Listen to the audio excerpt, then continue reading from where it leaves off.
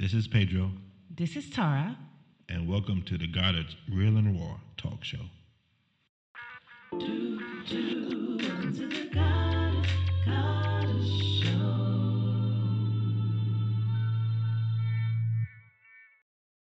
Hey, hey, hey. Hello, hello, hello. Happy Sunday, Happy everyone. Sunday, everybody. How y'all doing out there today? Can you hear yourself? I can hear myself. Great, great, great. Yep. Is it not too loud? No, you it's say, it's You say, fine. oh, you're blowing my eardrums. No, that was before. You know what it is when you have these inner ear in here. Earphones. It's inner ear. It's in your ear. The noise. Yeah. Yeah. All right. Well, thank you, everybody, for joining us on the Goddess Podcast, Real and Raw. Mm-hmm. My name is Pedro. My name is Tara. And we want to thank everybody for joining us. Today, we're going to have a special guest coming up in a bit. His name is Dereck.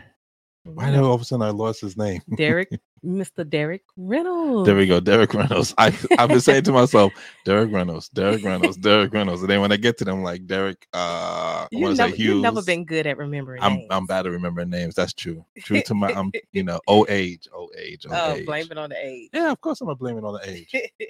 Why is it? It's kind of what something happened? bright, like my face. You see Well, how like turn your light off then. What light? Your light that's on. No, this light is you turn this. You change this light. Yeah. Stop changing my lights. Just turn it off, and it's fine. There we go. Yeah. So, how was your week been? My week was good. I think from the London trip, I was really busted. So this week was hard, like driving. Right. I was really tired. I had a couple of nights where I just was. You was burnt. I was burnt. I was gone. Yeah, it happens. Still not. I don't know what it is, but whatever. Yeah. It's what? It's the camera. It's the camera that we're using. It's different than the one that we normally use. Just leave the light on. It's fine. Yeah, just leave it there. You'll be good. Yeah. Other than you're driving hard. It was a lot of driving. I did over 1,000 miles in like 5 days. I'm like, sheesh. So I was like, man, it was just rough this week. But I made it through. Got the rest. Yeah. So didn't even look at the car yesterday.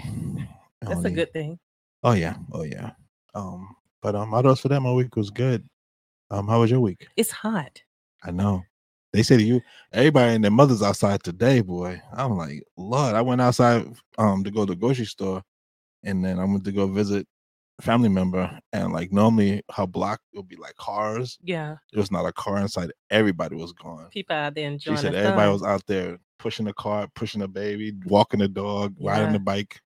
Yeah. Like, when it gets hot over here, they go all out. Well, you have to take advantage of the sun in the UK because we don't get much of it. You get what I'm saying? Listen, like I told it's this more one lady, rain I told this one lady, I ain't looking for the sun. I'm looking for the rain. So I like it when it rain. It don't like it's like a heavy. It's just a consistent, drizzle. Yeah, it's very very light. But now I enjoy it. I enjoy walking in the drizzle, give you a nice little cool breeze. Mm-hmm. But this heat over here, and because just no air, it's no what it is. You don't have no air conditioning. Air conditioning, but the humidity is over here is not as bad either. But it was hot today. Yeah, it was definitely hot today. So I'm like, and it's hot in our bedroom. Yeah, but that's only because we have the issue going on with the boiler that we're trying to get fixed. It's that issue. But even still, the heat rises. So it's just because our room is. We can always move down here. No, I'm good. I ain't gonna move anything. You hardly hate moving yourself. I know, but I move it for the coolness. I'll tell you that much. Yeah. But yeah, you don't like it because it is underneath. So it's the basement, so it doesn't really. Yeah, you don't like it for that reason. Yeah, you like upstairs because of the fresh air. I do. Yeah, but that side of the house too is hot. Yeah. Junior's room would be cool. The air comes in that way for some reason. Yeah, that's weird because that's all the buildings are, but yet the air comes in from his side of the house. I think it just depends on what day the wind want to blow. It can blow in the girl's room and it's nice and cool, then it's hot in his room. So it's just vice versa. You just never know what you're gonna get. Nope, not around here in the UK. Honestly. Right. And they don't even have ceiling fans. I was thinking we could have ceiling fans, something. Yeah, maybe some of the newer houses have it. Who knows? Yeah, so. Nah, not really. I've been in newer houses. They don't do ceiling fans here either. Oh. They don't believe in that. Yeah. Yeah. Shoot, man. So how do I for that? Everything else has been good. Everything been Oh, good. we did.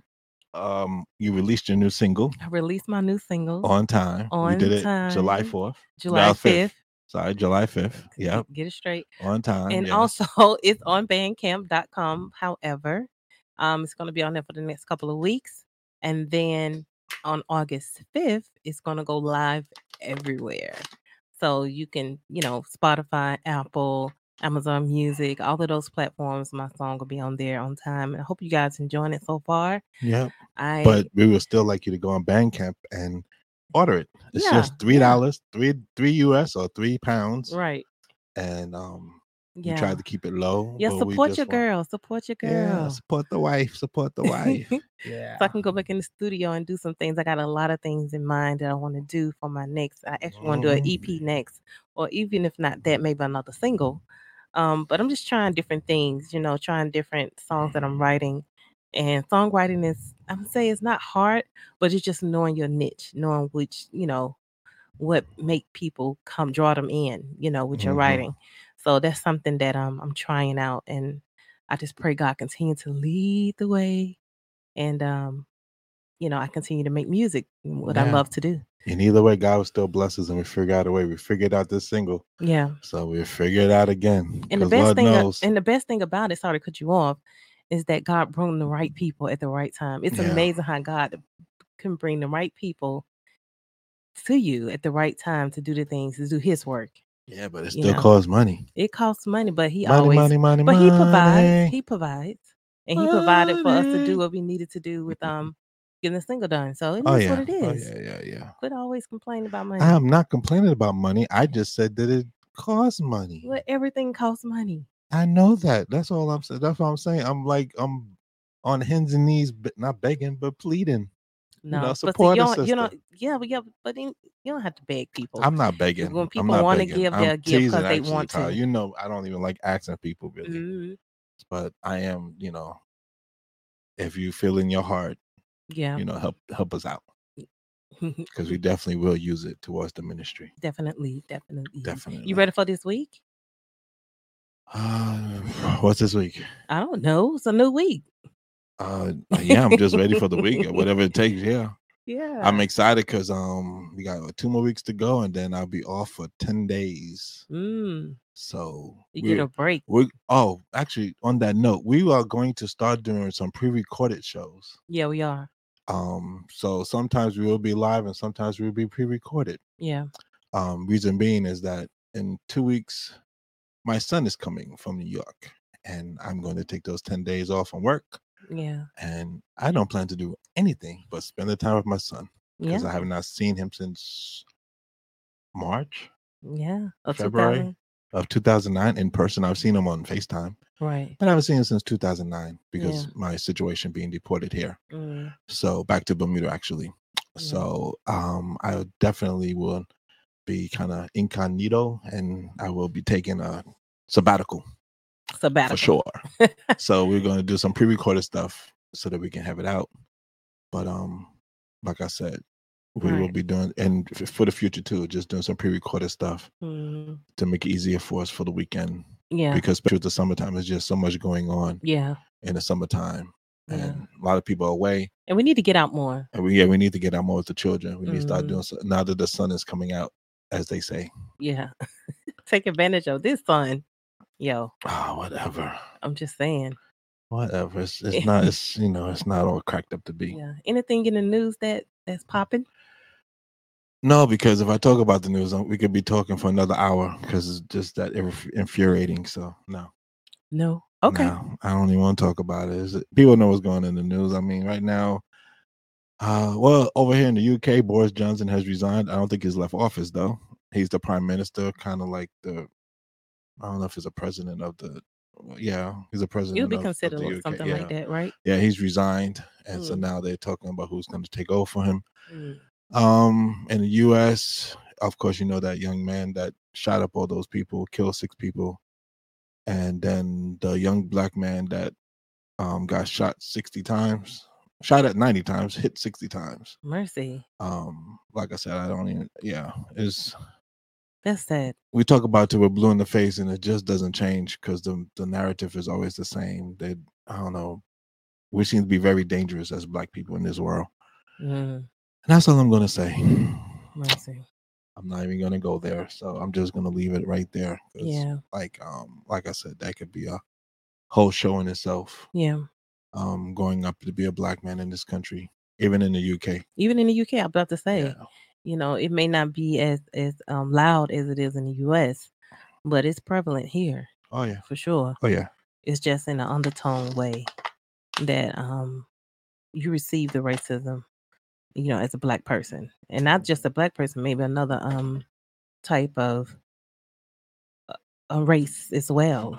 So we all dealing with different things. It's a hard thing to deal with, but it is what it is when it comes to that, and we just have to be strong and continue to pray, and that's all you can do. That's all we can do, because there's so much hate in the world. Like, why I got to be like that? I don't know. This is not even hate. It's fear. It's like, why you gotta be so fearful of somebody because of the color of their skin? Yeah. I just don't understand. I think it's all set into with hate as well. I think, people just hate you just for no reason. And it could just be just because you are you. And they just don't like things about you. So. Yeah, I can see that. It's strong. It's strong. For sure. I can see that. Definitely. Mm-hmm. I'm pouring this water in a cup because every time I drink from the bottom, it makes all this noise. Yeah, so I'm like, it make the crunchy noise. So I'm like, you know what? I'm just gonna pour it in a cup. Yeah. And that way I stop making noise when I drink my water. Yeah, yeah. See, I do drink water. My wife says I don't drink. Look, I just said make sure you drink enough so you can stay hydrated. Yeah. All right. Yeah. I think he's there. Yeah. So without further ado, we want to get on to the show. Again, thank everybody for joining us. We're going to be interviewing Dereck Reynolds.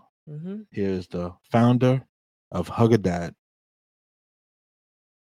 He's also done some other things. I think he ran for a District 6. Yeah. And Wichita. I don't think you're saying the name right. Wichita, Kansas. Yep, city council candidate. Yeah. And he's, like I say, he's a founder of Hug a Dad, which is a foundation that helps men deal with different things in life with their children, with the courts, and with their situations, whatever situation they're in. Right. But we're gonna let him get into that and tell us about that. Right. Let y'all meet him. So we're gonna bring him on. Yeah, that's what I'm saying. Oh, right. You did say that. Hi, Dereck. Hello, how you doing? All right. You're a little dark there. You got some light? Yeah, let me get some light. Hold on.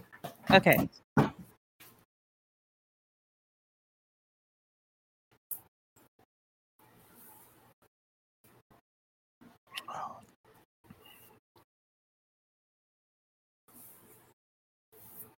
There you go. Yeah. Can you hear yourself in Thing Pete? Yeah. Say it again. I was just making sure you can hear yourself. Yeah, I can hear myself. Hey, now we can see you. How you doing? I'm good. How are up? you?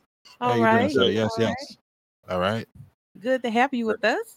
Yeah, good to see y'all. Nice to be on. You can hear us pretty well? Yeah, I can hear you very well. Thank you. Oh, great. Cool. We can hear you well too. That's good.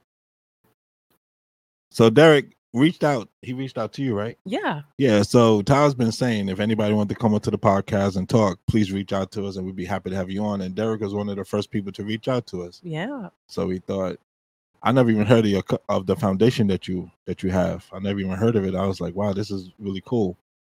So we was like, we got to get him. We got to get him on to talk about this. Yeah. So right off the back, would you just like to introduce yourself so that everybody can know who you are? Yeah, my name is Dereck Reynolds. Like you said, I'm the founder of the Hug a Dad Foundation. Born and raised in Philadelphia, Pennsylvania. I've been living in Wichita, Kansas for about 6 years now. Okay. And, I'm happy to be on the show. Oh, awesome. We happy to have you here. So I've been looking you up and all the stuff that you do. You're doing some amazing things, helping fathers that need to be helped, single fathers, I would say, that's out there. So what made you start the foundation? Actually, real quick before you answer that question, when, like, what made you start? But when did, like, what year? Oh yeah, what year you started? I'm sorry. I started November 2020 during the pandemic. Okay. Oh, okay. Let's see. So my son was born 2018. I was having difficulties just getting, what I thought was basic rights for my son when I was going to family court. I seen that I thought that my situation was the worst. I seen that there was a lot of fathers having way worse situations than mine. And, I just felt like something needed to be done. I wanted to add to whatever what was going on at the time. I didn't know about any other fatherhood groups. I didn't know what anybody else had, but I had ideas. I had feelings, things that I felt was going wrong. And, I just wanted to add my 2 cents to it. So I just started writing down how I felt, writing down my feelings. And that's how the website, that's how the website came about. And well, at first I was trying to get the news to recognize that dads were having trouble with the family court system, and no one in the news really wanted to hear me. So I figured if I started a foundation, then there would be something for me to go up and talk about and things like that. I figured more people would be willing to, or be interested in that. And I started the foundation, and so I've been going from there. So that's how it started. Wow, the pandemic opened up a lot of doors for some people. So yeah, I can what's the word? I can attest, or I can understand what you went through, because I went through that. Like, where were you about 15 years ago? 20 years ago, because I went through that same problem with the courts, with my son and my ex-wives, and it was very frustrating, because it's like, you do all the right things, you do the things you're supposed to do, and you still don't get the support or the recognition like that you need. Like, I make that joke all the time. Like, even with the schools now, I could go to the school and I can do all the things for my child, and when they send home the letter, the only person that is addressed to is my wife. They don't even like acknowledge me, like that I'm even I just set up the whole thing. I did do one thing that was unheard of back in the day. My ex-wife and I, we had a real good relationship, and she met my wife, and I was on child support, and we actually had sat down and had an adult conversation, and she actually, which people thought was weird or crazy, but she actually took me off. She actually went in front of the judge and took me off child support. And even the judge was like, "Are you sure?" And she was like, "Yeah." And he was almost like the judge didn't want to do it. And she was like, "Well, he's taking care of his son, so I don't need, the money like that. He gives it to me directly. I don't to wait, because I don't know how it is in the States now. Like, when you pay, you have to pay, then it has to go to a company, then the company cuts the check, and then they send it to the woman. Something like that, right? Is it still like that? Because I've been in the States since 2009. Yep. Okay, right. So yeah, so she was like, to cut out the middleman, he'll just give me the money directly. So she actually took me off child support. Well, back then, this was about 20 years ago. Yeah. No, not 20, 15, because we only been married 17. Yeah. About 15 years ago, that's unheard of.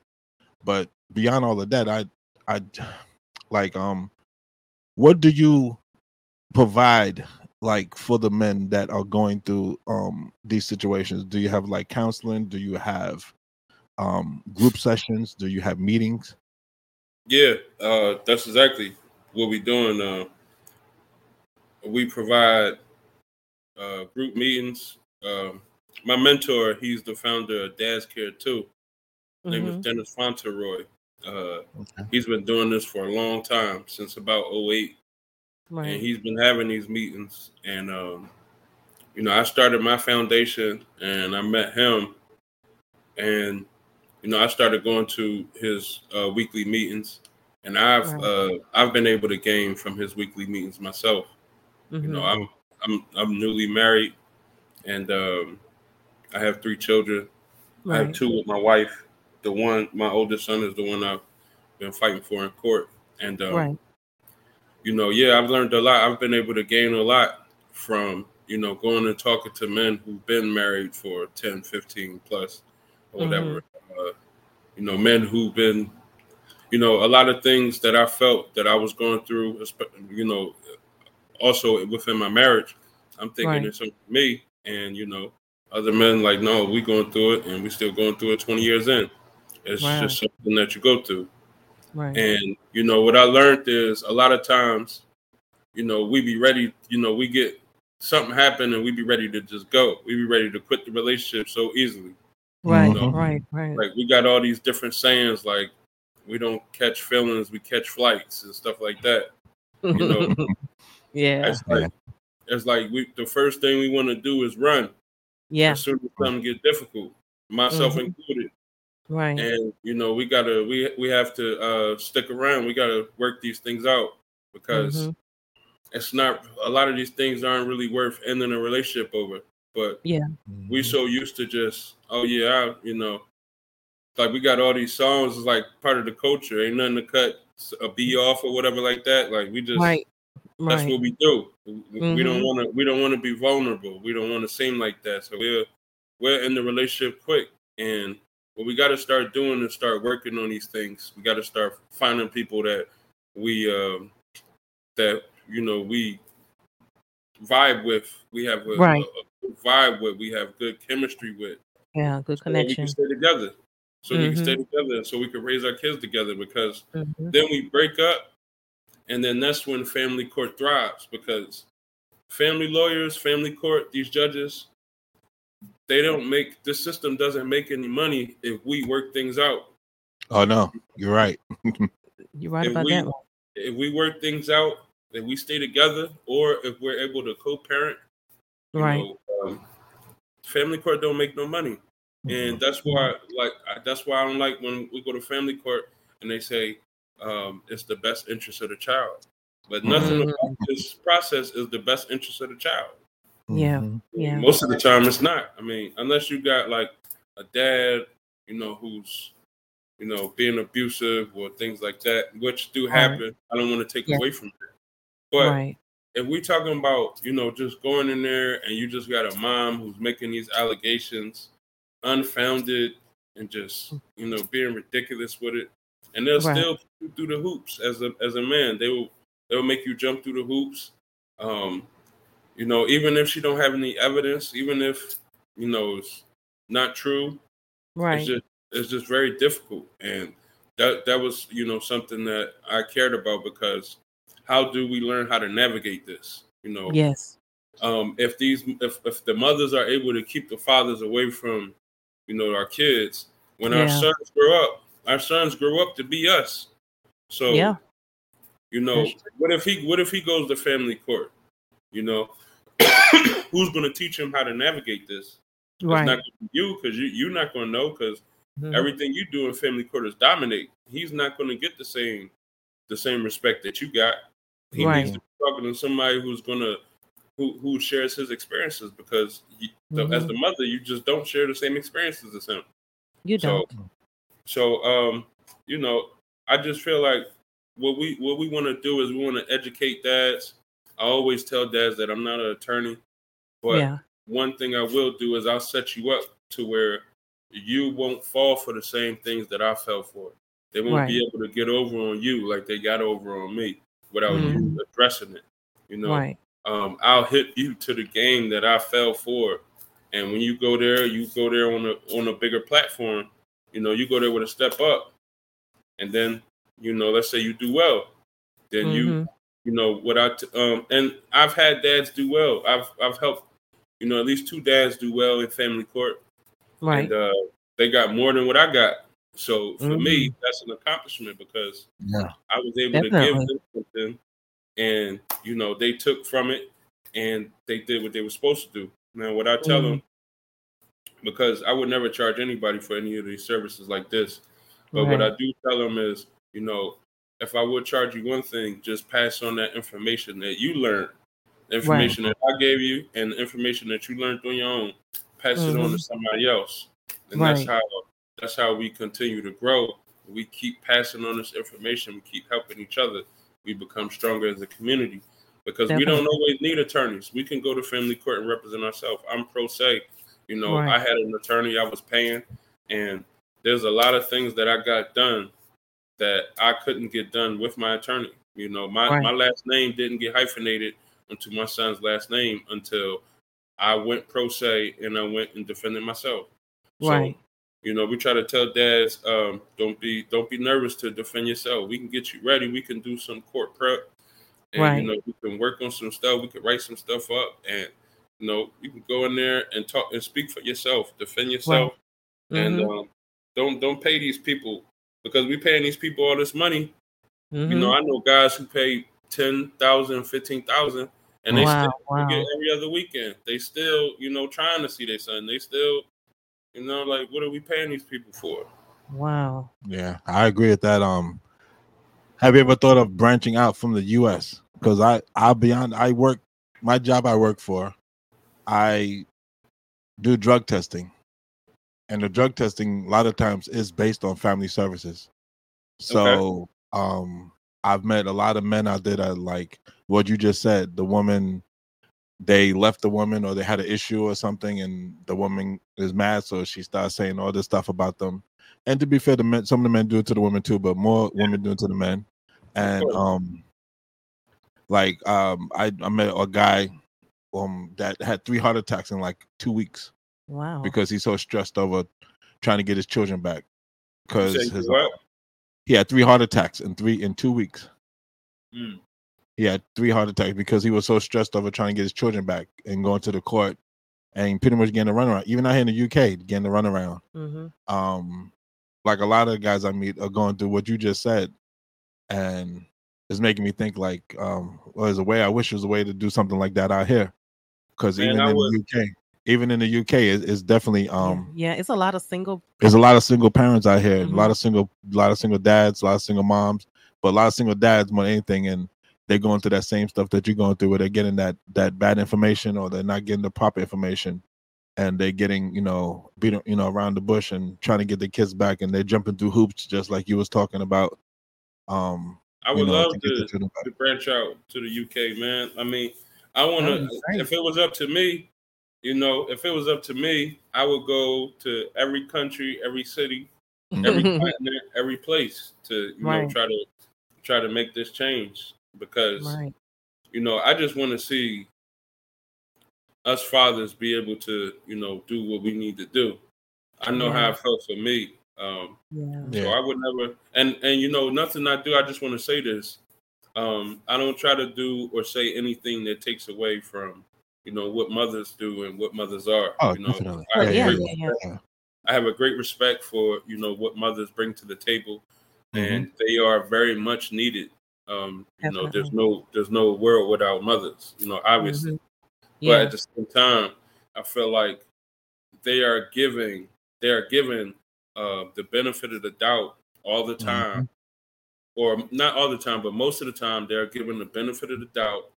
And it's like fathers are, we're just made to look like we don't matter. And then the biggest part about it is, when you see a bad kid running around or something like that, you might say, oh, who's that kid's mother? Who's that kid's father? Where's his father at? Nobody's asking about, the kid's uncles or the kid's aunts or the judge in the family court case or the lawyer. Like, I wonder who represented that kid's mom. Like, nobody cares about that. And so, a lot of times they say, well, these kids need their dads. Politicians say it. People on TV say it. People, these kids need fathers. Where's our men at and all this stuff. And then, when you got men like me, which there's a bunch of us out here who want to be in our kids' lives, who are taking that extra step to, we got to go through all these hoops, and it's always like, well, just go to court, but people don't understand that this ain't natural, for us. We don't, like, where is this? Like, there is no manual for parenting, but where is this in the manual of parenting that like, we supposed to go to family court. We supposed to know how to talk to a judge. We supposed to know how to fill out this paperwork. we're supposed to know how to keep our composure, you know, when we in this setting. Like, how was that? That's not part of fatherhood. Like, when we was growing up watching movies, we see kids playing baseball, doing homework and stuff like that with their dads. You know, and then now it's like, what I say now is being a father, being a good father means you got to have a junior law degree. You got to know how to go to court, or else you ain't gonna get no rights. And people gonna say, well, you know, you must not care about your kids because you ain't going to court. But like, who wants to go to court all the time? And why do I have to go to court in order to see my kids? So, you know, the sad part is that, like, once a relationship ends, why don't just go towards the father? Why got to be always the mother get the children and then the father just get thrown and tossed off? Like, why is it that the father's not just as important as the mother? Because you can make a lot of money. I mean, like, they make a lot of money off of our families being separated. And you know, the mother is the most valuable option most of the time. So my problem with that is, so they take the father and the child and they separate them and they leave them with the mother. So but then the mom, you know, the mom might have a boyfriend, you know, the mom might have her brother or her dad or whoever. So it's not that you want to keep him away from men. It's just the dad. Right. Because a lot of times they'll say, well, you know, and they've said this to me in court. They say the kid is too young, or it's going to be too much of a shock in his or her routine. It's going to break up their routine and stuff like that. But let's just be honest for 1 second. If we had a mother who was taking her kid to different family members' houses every day because that's the best she could do, she had no steady daycare, but she took him to wherever she could. Right. People would say, oh, this mom is doing the best she can. You know, she's a superhero. She's, you know, doing this and doing that, which I agree with. But at the same time, how you going to say a dad is going to ruin his kid's routine? Right. So they actually said that to you? Yeah, they told me I would interrupt his current routine. His routine. Your own child. Like the court. So let me tell you how it starts, right? The court. Really? I'm sitting here in shock because I'm like, really? You know what made me think about that before you start, Dereck, is that it's a way of making young boys and girls at a point of, especially black kids, in a way of going into crime and all of that stuff. Not even that, just making them feel, even if the parents are not together, at least if you could co-parent, if you can have both the mother and the father where they both raising a child, even if they're not together, you know this, it makes a difference. I'm from a single mom until I was 14. Right. Then I had my stepfather, who's my father, and that made me the man I am today. Right. But you had your mother and your father your whole life, so your life was a little bit different than mine. Right. It just makes a difference to just make it, because a woman can give a child, even a girl with a woman, can give the child what the father can give, the other aspect of what a father can give. Right. Would you agree with that, Dereck?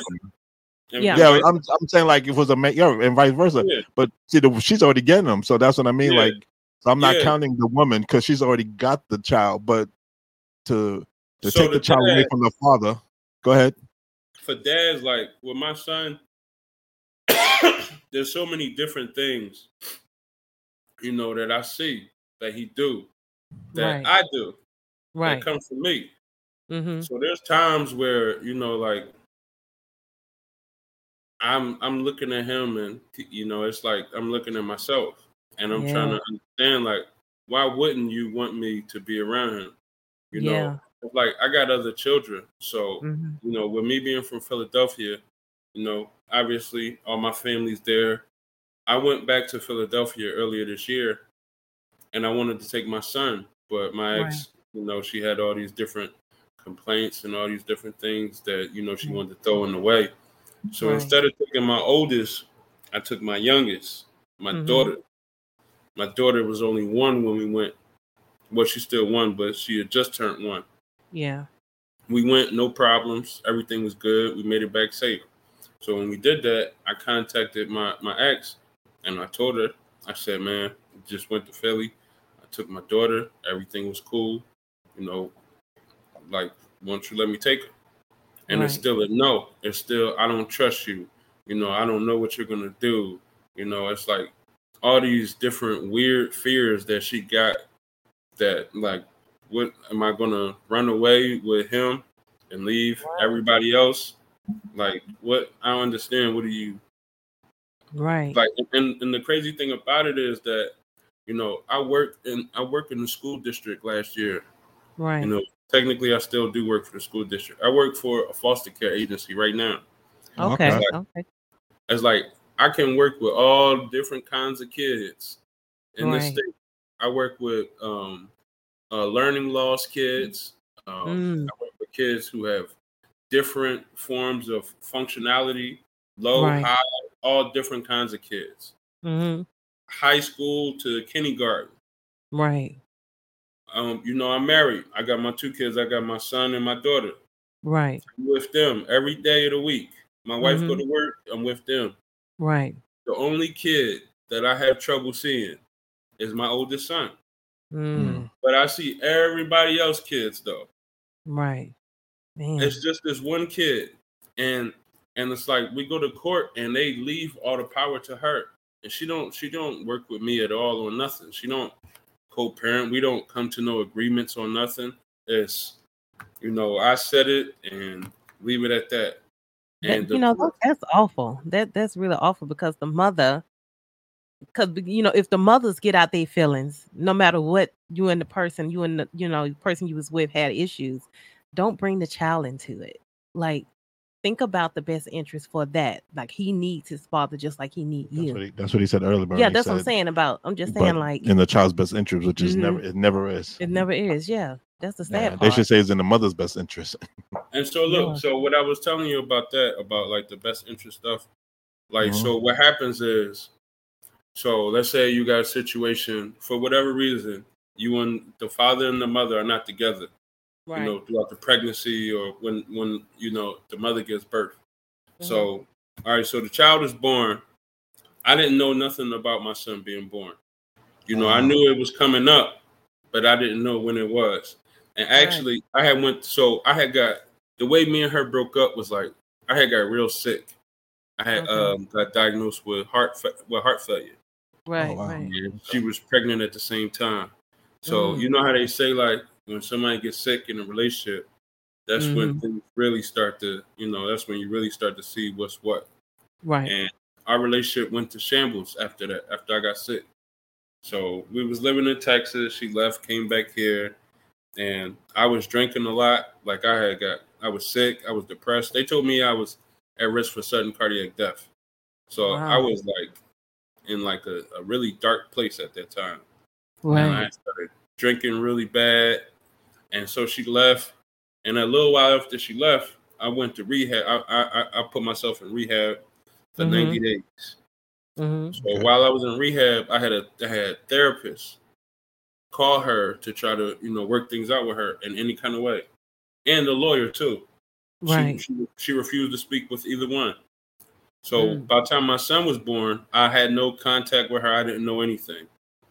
When I left the rehab, I was trying to get in contact with her, you know, over the phone, and she wouldn't answer. So one night I was just sitting around just thinking, and I typed in my ex's name on Google. Right. So, a baby registry popped up for her. So I clicked on the baby registry, and it was all boy stuff. That's how I found out I was having a son. Oh wow! Oh wow! Sheesh. And you know, I was excited at the time. Wow! It's mad and upset and excited at the same time. You said? Yeah, I was, because I was disappointed, but I was hyped too. Yeah. But so what they do is, all right, so by the time you get in the court, right? Like, let's say you don't know what's going on. You could be trying to call and see what's going on. I don't know how you find out about the kid then, but the way most of us find out is through child support. Child support will send you a letter letting you know that somebody is saying that you're the father of this child. And, you know, here's what we've been paying in WIC so far, and this is what you owe us. Oh, wow. Or you could take the DNA test if you disagree. So, luckily for me, I didn't find out that way because I kept calling. I kept calling her phone. I was blowing everybody's phone up. And eventually they said, let's just answer the phone for this guy because he's gonna keep calling. Yeah. I was able to get in contact with her, but let's say I never made that contact, and let's say child support. She had just got the paperwork right before I had made it up there. So when I got up there, we was on good terms at that time because I was doing everything she wanted me to do because I wanted to see my son. So I'm driving up from Texas to Kansas, and I'm, spending time at her dad's house, and I'm chilling with my son, and I'm being on my best behavior because, I'm not saying no slick comments, no nothing, because I know first thing wrong I say, I could be kicked out and never allowed back in. So for that period of time, my tail was tucked between my legs because I wanted to see my son. And so she was happy with me at that time. And when that child support paperwork came in, she said that she didn't want any back child support. But that was the only reason. Like, it's as much as checking a box. Check a box. If she would have checked that box, I'd have owed a couple more $100 in child support. But because she was happy with me at that time, I was good. So by the time you get to court, let's say the kid is about 8, 9, 10 months or whatever, same age as my son was. Right. So now, for these past whatever so months, your child has been with aunt, uncle, while the mom works, whatever situation they've been having. So they'll say, well, that's the child's current routine, and that's what the child is used to. This is who the child knows. We don't want to interrupt what the child has been doing so far. So it's like, so Dad, we know that they specifically left you out, but there's nothing we could do about it. And so you just continue. So then that's how they slow roll you. That's how they give you every other week or just every weekend. But my problem with that was, think about it. If you go to somebody whose house you don't know, let's say you start a daycare. Right. Sorry about that. Let's No say you problem. start daycare.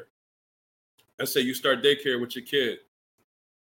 You send your kid to daycare, you might do 1 or 2 meetup play dates or whatever. But after that, your kid is there 5 days a week, 8 hours a day, whatever. So why is it me as a dad? Why I'm getting slow? Why I'm getting slow road? Why I gotta do every other weekend first? Why you start me off slow? You ain't starting this daycare off slow. They going every day to the daycare. Can I at least get 5 days, 8 hours a day? Right. But they don't want you to. It's like, and then they'll tell you, like, so then the thing is, they'll tell you no, but they won't tell you how you can get there, what you can do to get better, what you can do. And the reason why they won't tell you is because there is nothing you can do to get better.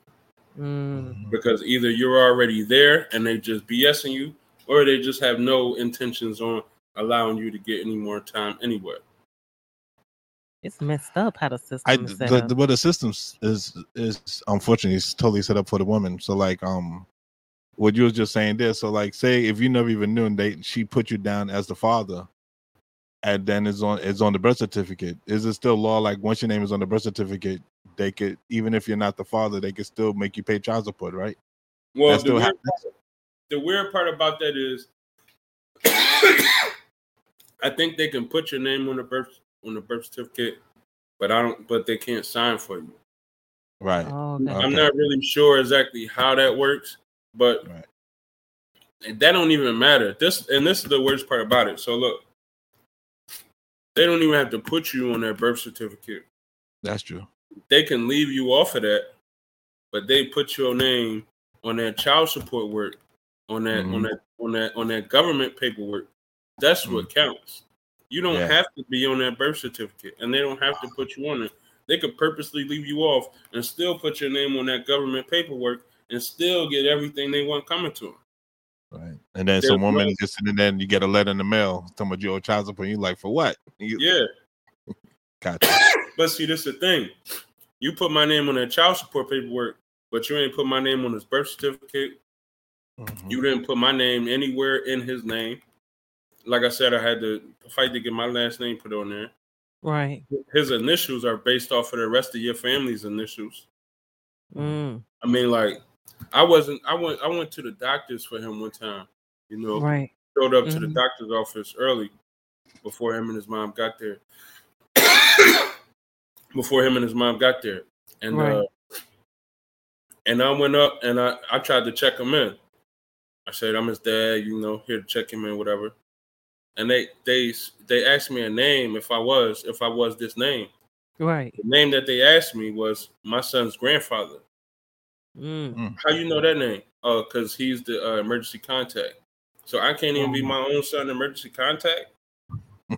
Mercy. Why is your dad my son's emergency contact? Mercy. Why is it when it's going to come time for somebody to sit with him while you go do whatever you got to do, it's somebody else. But then as soon as it come time, there's a medical bill, I'm the person you call. When we go to court, there's a medical bill, I'm the person that's supposed to be called. When it comes to child support, my name is on the line. If I don't pay the child support, which I haven't, and I'll tell you why. Right. But when it comes to the child support, if you don't pay that, then you're the one that got to go to jail. Not these other people, but these other people is the one that get to see him. These other people are the ones who get to, you know, like they get more rights than me. Like they helped her choose his name.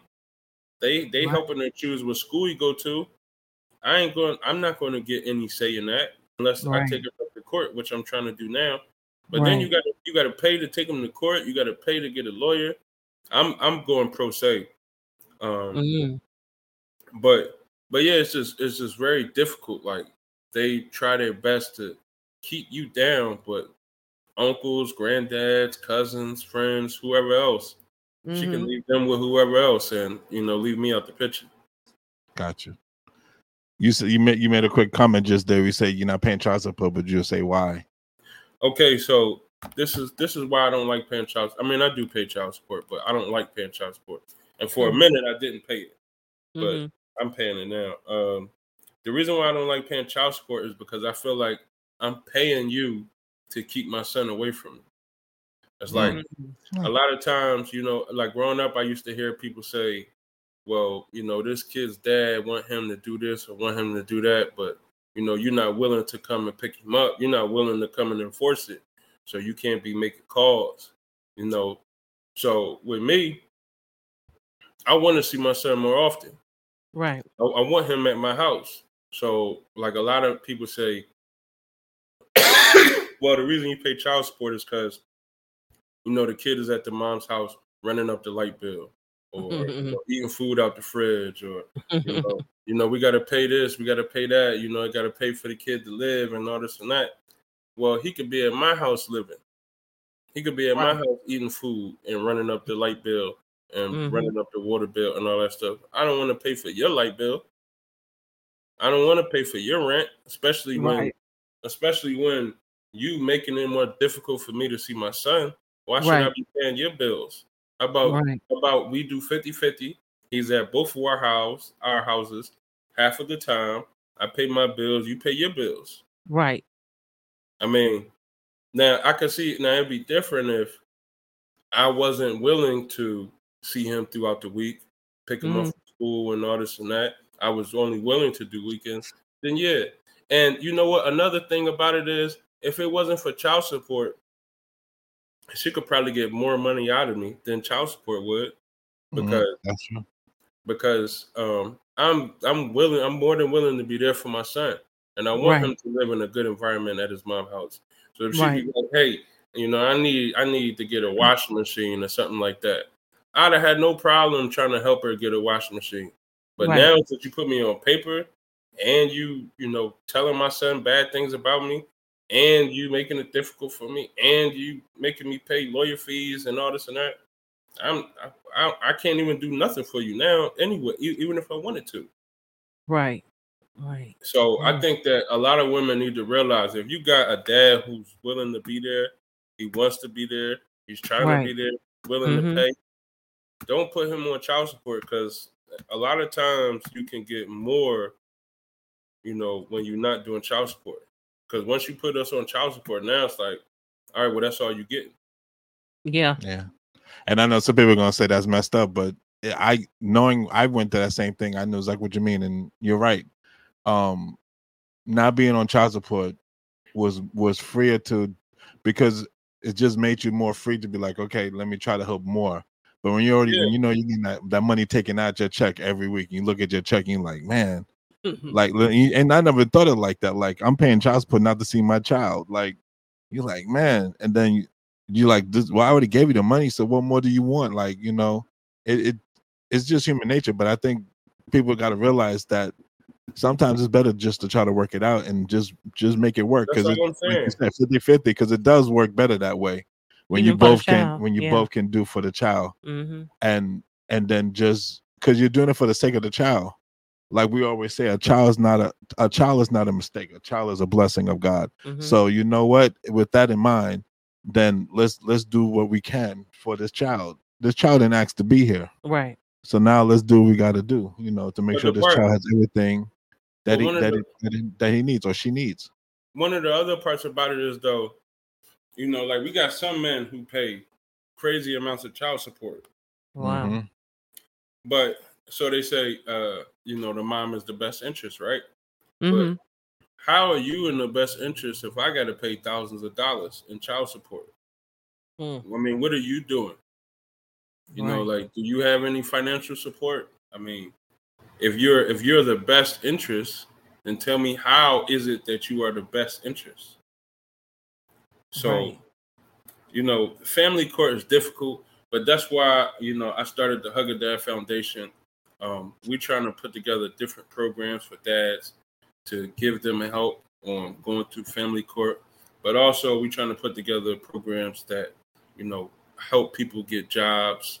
We're trying to, help with the youth that are in these juvenile facilities. Right. We're trying to populate the social work field with more men, because we need men in these fields. Yeah. But the problem is that we need better pay. These fields don't pay that well for these men. So a lot of times these men don't go into these jobs, and now these kids don't get that male interaction that they need within the school, social work systems, and all of that. They're not getting that male interaction. They're not getting that, that tough love that's needed. So a lot of times it's like, and then like when you got in these social work fields, it's like, how can I convince a young dude to go straight if I'm only making $14 an hour? I'm barely making it. But the dude who he know on his block, he sell drugs and he living pretty nice. Who you think he gonna listen to? Yeah. It's not gonna be me. It's gonna be that dude who living nice. So we have to incentivize, like, you gotta, and then as men, we supposed to be leaders of our household. Right. I might not can't be a leader in my household at $13 an hour. I might need a little bit more money. I might got a wife, a couple kids, which I do have. Right. I need more than just this little bit of money. I need something to where I can take care of myself, to where I could tell this young dude, hey, look at me, I'm living decent. Like, you don't have to go and do all the things that you in the streets. So that's why we're trying to put together a trade program where we teach the youngins some trades, and like especially these young people that's aging out of the foster care system. Instead of just aging out without a job, without a home, without skills, we prepare these young people for the time when they age out. And so by the time they age out, they got a skill. Maybe they need to go to a transition home for a few months to get on their feet. We trying to provide these things for these young people, especially like now, like, the foster care system is jacked up, and it's, it can be depressing at times. So we got to do something to be there for the young people, because as grown-ups, we always say, like, the youth don't show no respect. They don't have no respect. But what are we giving these youth to respect? A lot of times I walk past young people, and I've had to get better at it. I've been working on it most recently, but I walk past young people. Sometimes I don't say nothing to them. Like, and all it takes is just to stop and talk for a second. You know, like I was working in the school, I stopped and talked to a few young people, and you know, it worked wonders for them. It meant the world for them, for me to just give them some advice that they could use. Right. So we gotta be there for our young people, or else we talking about they don't give us no respect, but we ain't give them none to respect. True. Mercy. That is so true. I saw. Did you run for council, or you ran for a city? Yeah, I did. I ran for city council in the 6th district of Wichita, Kansas. I wanted to put what I thought was important to our city on display. Right. I felt like I'm looking at these numbers, and the numbers behind most of these different social ills, you know, people who rape people, people who commit crimes, mental illness, mental health illnesses, young people in juvenile facilities, people who steal cars, people who do this, do that. Most of the reason that these things are going on is because of fatherlessness. The reason why more kids drop out of high school, fatherlessness. Yeah. So what I wanted to do was, you know, I wanted to use my platform not just to legislate on things, but to bring influence. You know, to say like, hey, we need more men working in these schools. We need more fathers working in these schools, because your kid ain't gonna cut school if you work at the school, or if you know the teachers at the school. If you involved, if he know or she know, my dad know the teachers. You know, my dad know this. You know, if I cut school, I'm gonna be held accountable for that. You know, they're gonna have their butts in school, because they know that you are attentive to what's going on. And you know, we're not in our neighborhoods like we should be. We're not you know, minding these kids' businesses like we should be. We should be more in the mix. We should be, you know, spending more time, not just trying to, you know, tell them what they're doing wrong, but we should be, you know, playing with them, having more fun with them, going to the park, playing basketball. Like we were trying to put together a program where we go to the juvenile facilities, play basketball with them. So we got to start doing that, but we also got to put them on the platform. Like instead of it just being, you know, a group of community leaders and you see a bunch of old dudes up there, we need to start seeing some 15-year-olds on that stage, some 16-year-olds, because all this time we talking for them, they not getting the opportunity to talk for themselves. So we completely missing the point, because we older, we think that because, you know, and I do this too. I think because I was a teenager, you know, 15 years ago or so, that I can relate to what they went through. I know I'm old, but you know, I can't relate to what they went through, to what they're going through. You know, I can't just say, you know, it's the same, because it's not. It's different. Right. So we need to just get more men in our community out into the streets, you know, out into these community centers, talking to our kids, talking to our youth, you know, letting them know that somebody cares, letting them know that they are valued and important. You know, they could do a trade, they could provide a service to the community. You know, they're valued, they're needed. People ask them questions. You know, those type of things I feel like matter.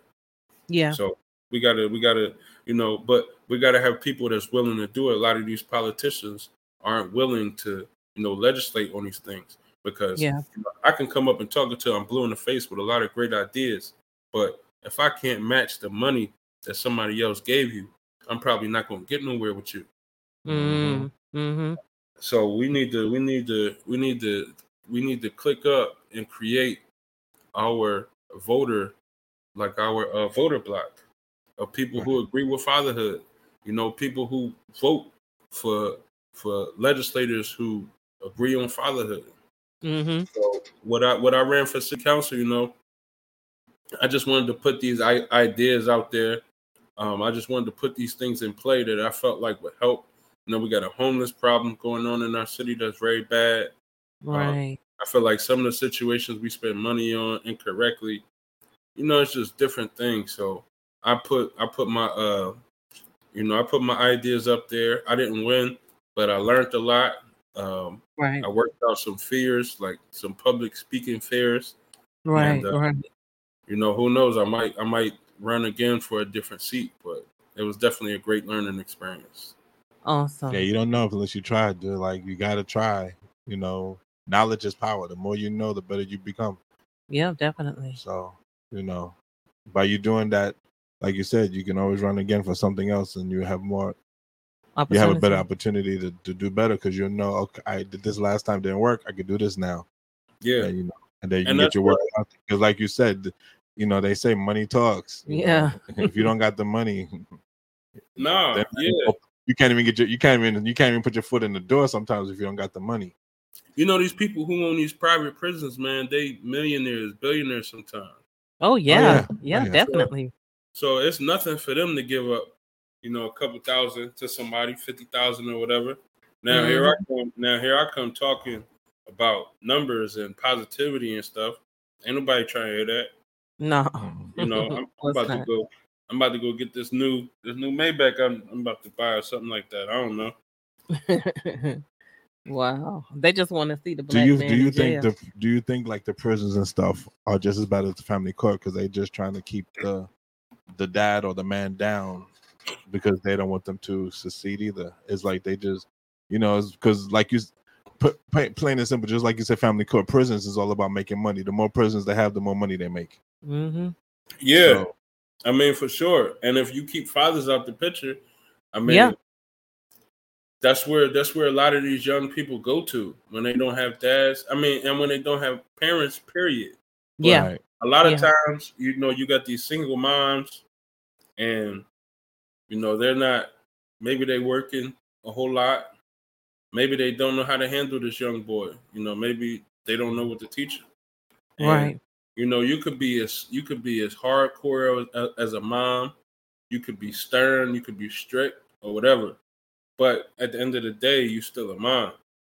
Yeah. Mm-hmm. You still a woman. You still do things. You still do things womanly like. Right. You know, and you know, it's just like, you know, I just went to the swimming pool with my family, with my wife and you know, my 3 kids. Right. And you know, my oldest son was saying to my wife, you know, you don't want to get your hair wet. You don't want to get your hair wet. You know, that's things like that you learn from, you know, being with your mother. Yeah. Which is fine. But there comes a time where especially as a young boy, you know too much, you know, because you've been spending too much time with your mom. Mm-hmm. You know, you need to learn those things. There's a lot of things that you need to learn from your dad. I'm talking about how you walk, you know, your mannerisms, how you talk. Like, my son copies a lot of things from me. When we walk in and I walk up to somebody and I say, you know, I greet them, he'll greet them the same way that I greeted them. Wow. So that's how, like, you know, we teach our kids how to talk mostly by the way we talk to them and the way we talk to others. Right. If my son, you know, if I tell my son, you know, if I say to my son things aggressively, if I say, you know, if I use cuss words when I'm talking to him, you know, I can expect that's how he's going to talk to other people. That's the truth. He's going to think if my dad is talking to me this way, this is how I talk to other people. Mm-hmm. Or that's if facts. if I see my dad talk to people this way, then this is how I'm supposed to talk to people. Mm-hmm. So we set the standard on how our kids talk. And then, you know, when our kids is cussing up a storm, we say, you wasn't raised like this. Right. That's the way you talk around him, so that's what he picked up. So my son now talks to me the way I talk to him. Right. I just noticed what you just said. You left one important piece out. As a father, we teach our sons how to treat a woman. That's very true. Oh, that's how your son will learn how to treat a woman, by the way you treat your wife. That's like very you said, true. They mimic everything. And it even goes for the girls. The girls will go up and say, when they meet a guy, if the guy's not treating the way I treated my wife, the girl's gonna say, nah, you're not the one for me, because that's not the rule. That's, you know, so that's where as a male, we have a lot to do when it comes to the raising of our children, right? Because that definitely will help with your children when they get older. Just like you said, with everything you said, I agree completely. Like I tell my son, when you walk in, you gotta say good afternoon, good morning. Yeah, no, thank you, sir. Yes, sir. We don't play that because, like I hear in the UK, they're not always the best, mannered kids. And a lot of times they meet our kids and they're like, oh, they're so well mannered. I'm like, yeah, because they know better. Like my wife from the South. My father's from the South. I'm from Bermuda, but I grew up in New York. We don't play that. So like you're exactly right when you talk about that. But I just want to put that point that more than anything else, they definitely will learn how, like your son is learning how to treat a woman because the way you treat your wife. Like you said, the way you talk to her, the way you interact with her, he'll say, this is how I should interact with a woman when I'm dealing with her. Yeah. So it teaches them that. And that goes into part of what we want to teach, dads and stuff, because a lot of dads like me, I didn't grow up with a consistent man in the home. Right. So, how do I learn how to de-escalate arguments? How do I know exactly what a husband's supposed to do?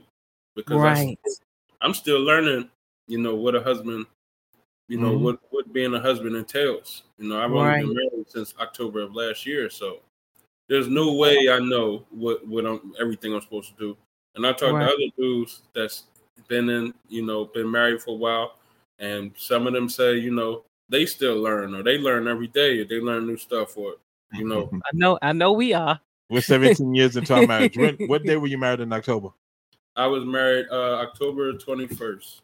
Okay. We're October 3rd. I mean 23rd. Matter of fact, don't get me in trouble. Don't get me in trouble. I'm not trying to get you in trouble. I'm only asking because we're actually October 3rd, 2005. He better get it right because your wife may be looking at this podcast later. Yeah, but we're October 23rd. Okay, so 20 days later. Yeah, we got married. We got married. And I mean, I've been learning every day. I mean, I learned from my dad's groups, different things. Like there's some things that just, I don't understand. And I go and talk to my dad group. They don't understand it either, but they know how to deal with it. Yeah. They know how to. I got that one. Did you get that, Tom? I did. It just like I got that one. Definitely. They don't know how to deal with it neither, but they know how to work with it. They know how to work around it. They know how not to escalate it. They know how not to make it worse. Because a lot of times we don't understand. And sometimes when what's not understanding, we'll make it worse. And, just don't make it worse. That's the best thing you could do. And sometimes no matter what you do, the problem is just going to be there. It's how you handle the problem. Is how you respond to the problem. Yeah. It's paying attention. It's just paying attention sometimes. Just listening and paying attention can go a long way in a relationship with communication. I'm saying we still learning that. But you know what? You're only going to do that for somebody that you care for. Yeah, definitely. Say that again. You're not going to do that you're not going to go through all this stuff. So, and that's what, and then, so that's what I'm saying. Like, we got to learn how to stay together, man, because definitely. When these trials and tribulations show up, we be so ready to just be done. That's just a new generation, though. That, like you said, us growing up as teenagers was a totally different beast than what we have now. Well, you have a counsel society now where they'll counsel you so quick. You know what I'm saying? When things just ain't going right or they don't like something, they be ready to throw you to the wolves fast. Yeah, you're done. You're done for it. Yeah, if you don't agree with what I'm saying, then I just find somebody that will agree. Yeah, for sure. and it's like with marriage, it's like, man, it's work every day. Say that again. It's work every day on both sides. I mean, it's like I've learned so much, man. And Pedro, we get the short end of the stick a lot of times, but no comment. But I'm sitting next to my wife, so no comment. You know what I'm learning. What I'm learning as a wife is to be more submissive. You know what I'm saying? Letting my husband lead, letting him do the things. I know for me, sometimes I'm quick to. I'm like this. I'm like this sometimes. Can you amplify your mic? Like we need. Can you hear me? Can you hear me? No, I need you to get like a blowhorn and say that. You know, being submissive sometimes for some women, they I think I'm learning. I had to always be like, this is gonna be my way or no way. Not listening to my husband, even though he's speaking, I'm really not listening. I'm not comprehending anything he's saying. And I think Dereck, you got her to say stuff she never said before. No, I just think sometimes I'm learning to do that and be better at that because I know it'll cause us to. We just sit and talk. I listen to what you're saying and actually listen without, you know what I'm saying, already knowing what you think. You know what I'm saying? I'm we learning. Just had that conversation. We just had that conversation. So sometimes you just said you listen instead of listening to him, knowing what he think. That's like listening to respond. Yeah. She's listening to me, but she's already had in her head what I'm really saying. So I could be saying the sky. And she already know what she gonna say. Right in her mind, this is what he really meant to say. The sky is green. Yeah, man. It's like we have to learn how to work through those things because definitely those are small issues that turn into really, really big issues. Really fast too. It's the little things that really cause the big issues. I'm sorry to cut you off. I was saying it's the little things that cause big issues. The big stuff. Yeah, you can handle the big issues. You're like, okay, let's handle this. Boom. But it's just those little misunderstandings because emotions or misunderstandings or and miscommunication. Women are we emotional people first. Yeah, before but we even but think. I don't even think it's that. I just think sometimes as a woman, sometimes just once she has in her head that like she can have matter of fact have a dream and be like, oh, that's what I dream. I just know something's wrong. And I'm like, ain't nothing wrong. You're like, I know something's wrong. I don't care what something's wrong because I wouldn't have that dream. Whenever I have dreams, it means something. And I'm like, you know what? Like, intuition, man. Their intuition is so strong that it could be right, it could be really wrong, but they gonna go with it because they feel like so true. That is so true, Dereck. Oh my goodness. Only because we just went through that recently. That's why I'm saying that to you. That's why I brought up the dream. And so that's what I'm saying. Like marriage, and then it gets to the name calling. So then you start calling each other names. You start hitting below the belt and start saying stuff. Now it's like, oh yeah, we definitely ain't working this out because she said this, he said that. Wow, man. And then so we just break up and. We break up our families. That causes the cycle. That's why the family court is thriving because we just could come. And I want to tell you something. We just continue that cycle. I want to tell you what my oldest son told me. My oldest son told me that he don't like living in two houses.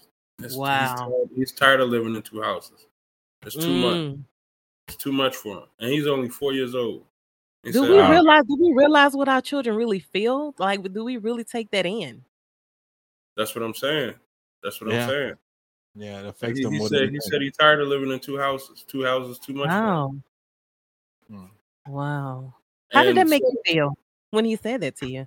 It made me feel very bad, man, because it's like, man, I can imagine. I could just imagine like living in two houses, having to go back and forth, especially for a kid. Yeah. I'm pretty sure it's definitely tough when, really all he want to do is see me and his mom in the same room together half the time. But we can't get there because I'm worried about her trying to find something to use against me. Because that's what she usually do. Anything she can get her hands on is going to be used against me. So I'm not trying to really be around you in certain places or in certain areas, certain situations, because I can't be comfortable around you. Right. I mean, if I say I'm going to be late for something, so look, all right. So this is one thing, right? Where people will make you out to look like a bad dad. It could be like, well, you don't even pick up your son on time. So like if I oversleep, it's like you don't even love your son enough to pick him up on time. But if I say the night before, hey, I got something to do at the time when I'm supposed to pick him up. Can I pick him up the night before, or can I pick him up an hour or two early? Right. No, you can't. You pick him up at the time the court say. Well, then what if that time I'm a little bit busy, so now I show up a little late? Now it's, you can't pick up your son on time. Mercy. Mm-hmm. Anything to make you look bad. Anything. Yeah. Like even me, I got pepper sprayed by my son's grandmother. They pepper sprayed me on a visit. And we went to court for that. And they said it was just a one-off. It only happened one time. Really? It took them like a year to get her into court. And once they got her in court, they only gave her an anger management class. Now, as soon as that anger management class was over, she started coming with my ex to the police station where I pick up and drop my son off at. Right. So I made that an issue. I'm like, yo, why is she here? She already attacked me. I really don't want to see her if possible. Why is she here? Well, she could be anywhere she wants.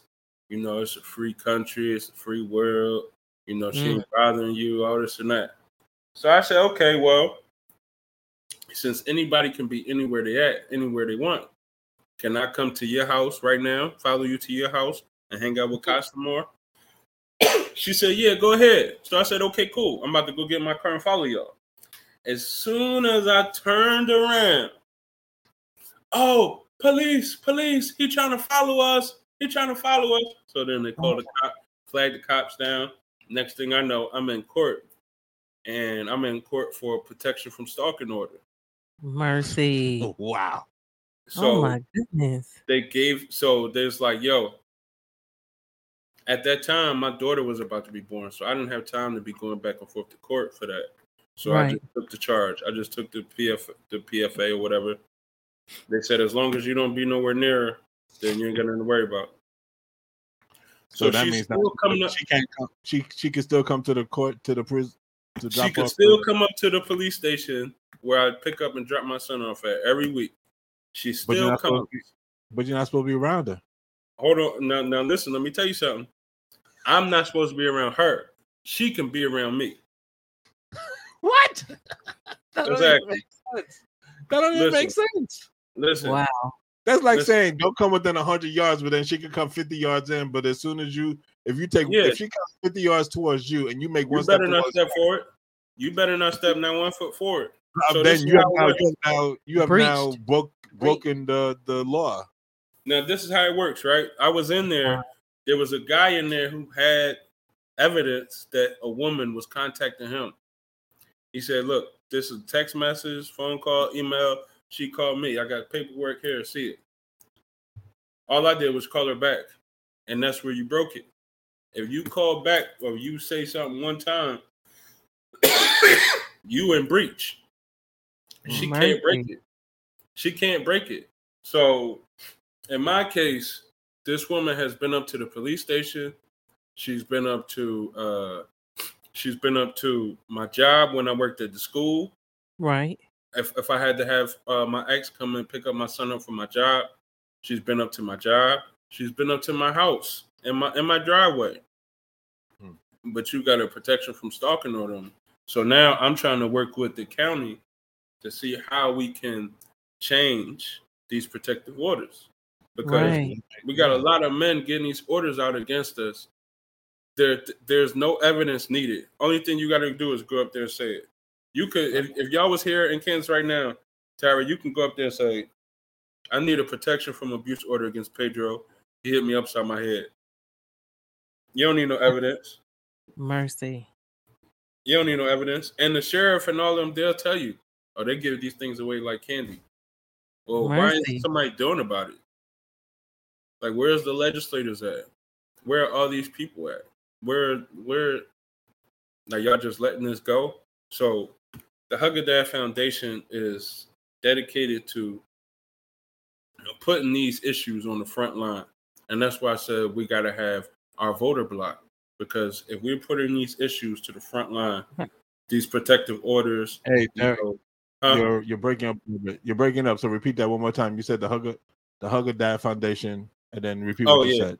The Hug a Dad Foundation is dedicated to putting these issues on the front lines. Whereas, if that's why we're trying to create our voting block, because we put these issues to the front line, you know, about family court, about protective orders, you know, things that we would like to change about child support, whatever these issues are. And we put these up there and these people want to legislate on it, then we can pull our votes, make our votes transactional. Like I'm an independent. I ran as an independent candidate. I'm an independent voter. If you're a Republican, Democrat, Libertarian, whatever, but you're talking about changing these issues that, you know, fathers are facing, you get my vote. If you're not doing it, then you're not going to get my vote. And we need to start getting to a point where we can pull our resources together to become our own voter bloc, our own community. Whereas if you're not legislating for these issues, you are not getting this group of people's votes. And the bigger we become, the louder our voices and the more say-so we can have. We either got to have money or we got to have numbers. In order to be heard, we need either one, preferably both. And that's what the Hug a Dad Foundation is about. You look if you get one. Yeah. I mean, just being truthful, being real. I mean, just we'd be lucky if we get one, but you're right. We need to be better. You know, as men, we need to pull together and get out our feelings and just get it, you know, put that work in. Yeah. Try to help each other. We got to help, like you was talking, or like help the young people. Like, you know, just, you know, like, explain to these people. And so when I talk to young people, I always tell them, you know, choose somebody to have babies with that you're going to get married to. Don't just be like, oh, yeah, I want to have kids. You know, like people say that, like, I want to have kids, but they ain't even thinking about getting married. It's just kids. You know, like, oh, I can see myself having kids, but I don't know about getting married. That should go hand in hand. If you're talking about getting married, I mean, if you're talking about having kids, you should be, you know, wanting to get married. You should be wanting to have kids with somebody who you could be with. That's true. That is so true. Not just out here having kids, you know, having our kids left and right. Yeah. And that's why we got to talk to the upcoming, you know, generation. Yeah. Make sure you have kids with somebody. You know, try your best to have kids with somebody you can stay with.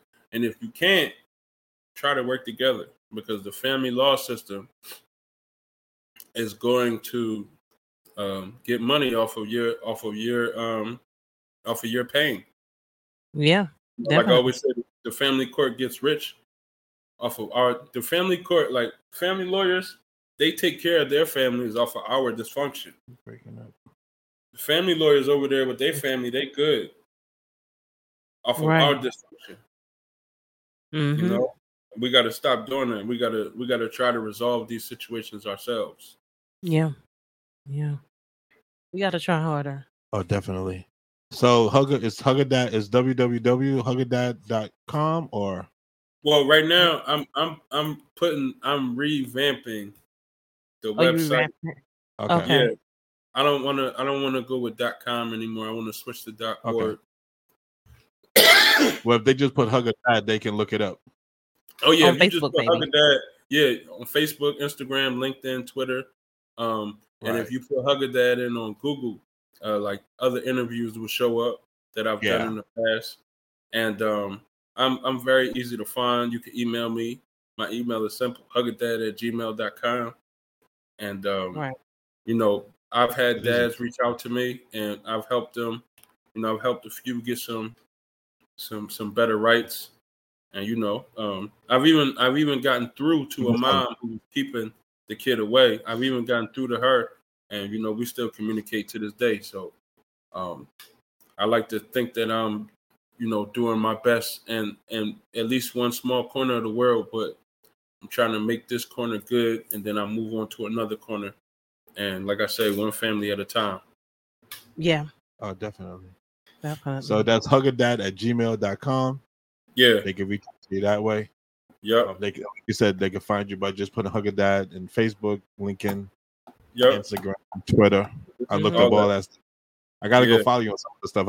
I'm bad with social media, believe it or not. I'm really bad when it comes to social media. I am too, man. If anybody's watching, they'll like to help me run my social media page. I appreciate that. That is hard. It's a lot of work. I got my wife, so my wife handles it all. I even tell her I'd say, just take my phone and do what you got to do, because I don't have time for it sometimes. I'm just like, I don't even want to look at the phone. Sometimes. I do that sometimes. Yeah, say, hey, man, thank you. Just do what you You're got to welcome. do. Thank you so much. Yeah. Yeah, man. And before I go, one thing I want to say is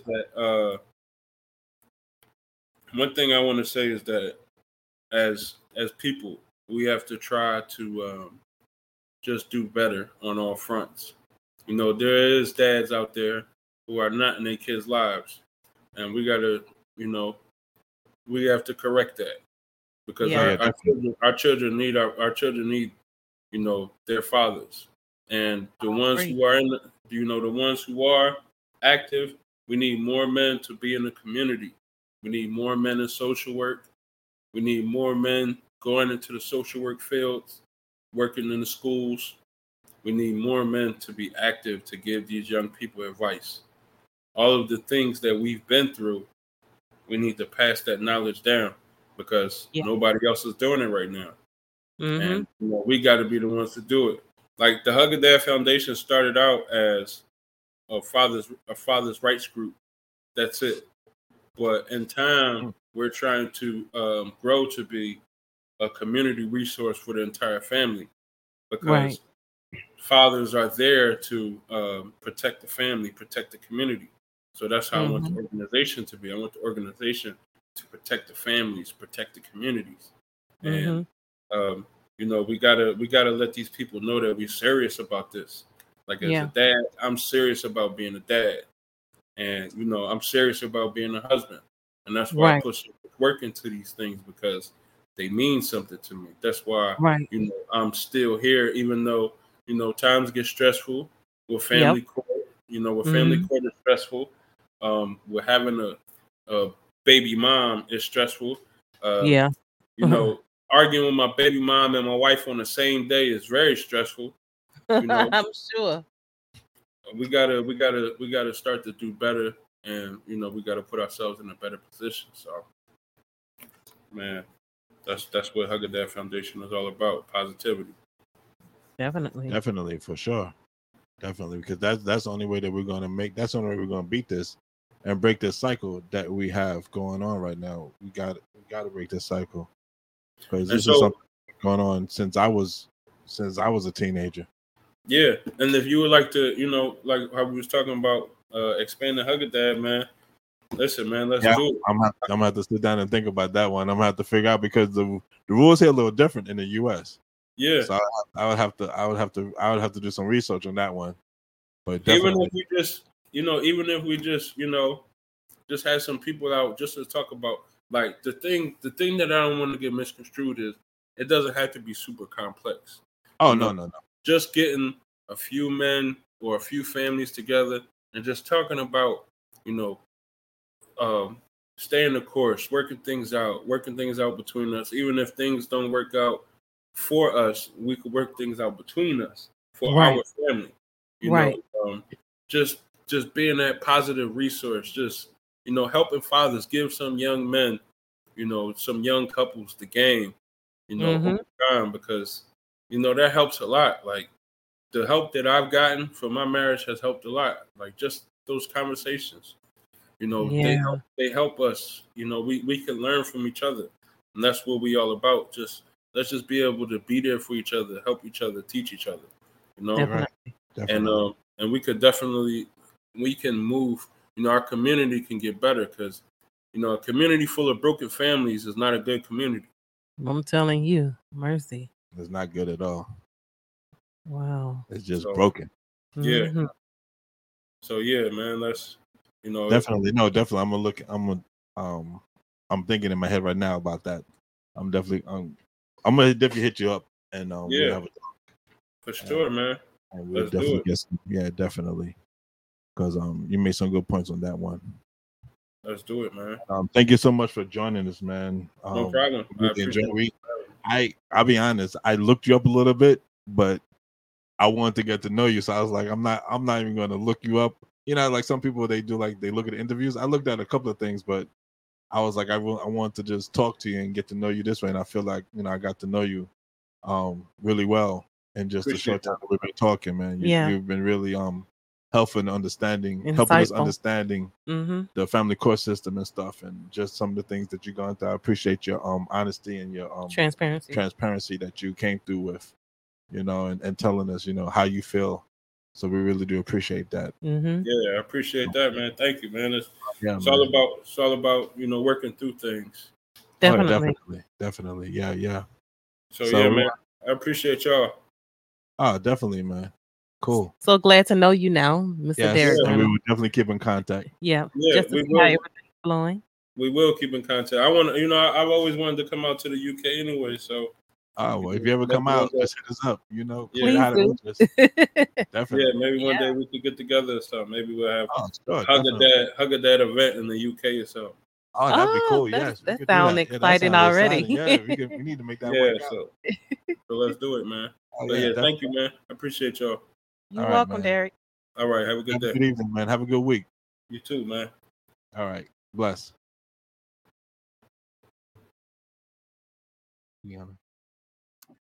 Wow. It's been a good one today, folks. Thank you so much for joining us. Yep. As we said, that was Dereck Reynolds from Hug a Dad. He was talking about the system. Now, a lot of it was based in the U.S. and a lot of it was based on why he started the Hug a Dad Foundation. Right. But I hope that you all were blessed by his testimony and what he talked about. We want to thank you all for joining us today. Yeah. And before we go, we just want to say that if you would like to donate to our podcast, to our ministry that we have going on, you can go into Cash App and you can do $ Real and Raw podcast. That's for the US. And then if you're in the UK, it's # Goddard's Land. And I think you can do either way. Yeah, either one. Right. Yeah. And then if you go PayPal, you can go at Goddard's Ministry. So that's PayPal. And if you have any questions or concerns, or you just want to hit us up, or you want to come on a podcast, you can hit us up at thegoddessministry@gmail.com and hit us up and we'll get back to you. Or you can hit us up on Facebook, Instagram, Twitter, on the Goddess Podcast site, or you can go to our personal pages, which is Pedro Goddard for me, Senior. I think Pedro Goddard Senior. And Tara Sundberg Goddard. So you can go on the Facebook platforms and hit us up that way too. We're very accessible. We're very easy to get a hold of. So please reach out and let's have a conversation. All right. So we want to thank you all again. Thank you. My name is Pedro. My name is Tara. And this is the Goddess Real and Raw podcast. Oh, actually, let's pray. We didn't pray in the beginning, so let's pray now. Let's pray for the fathers. Yes. We should pray with him too. Yeah, before he left. Yeah. But let's put him in the prayer. We'll put him in the prayer. All right.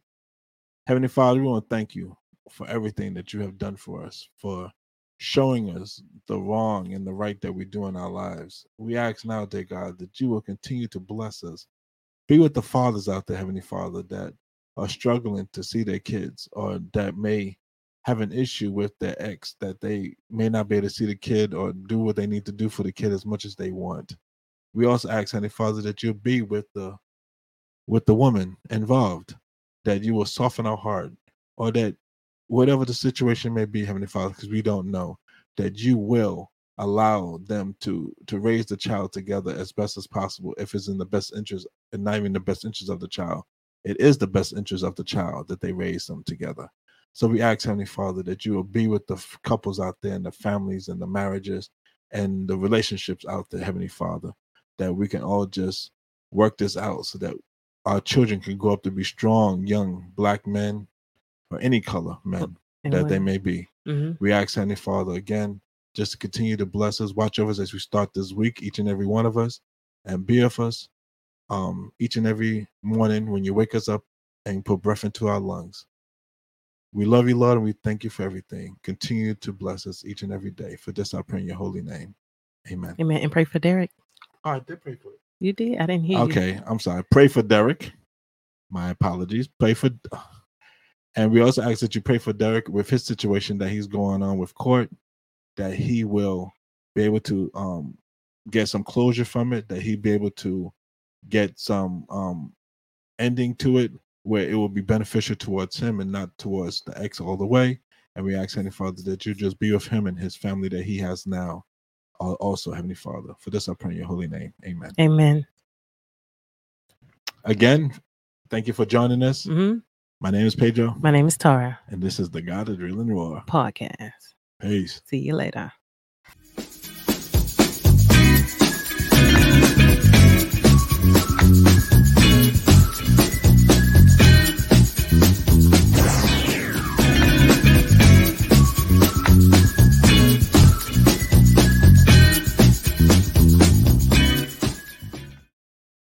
This is Pedro. This is Tara. And welcome to the God of Real and Raw talk show.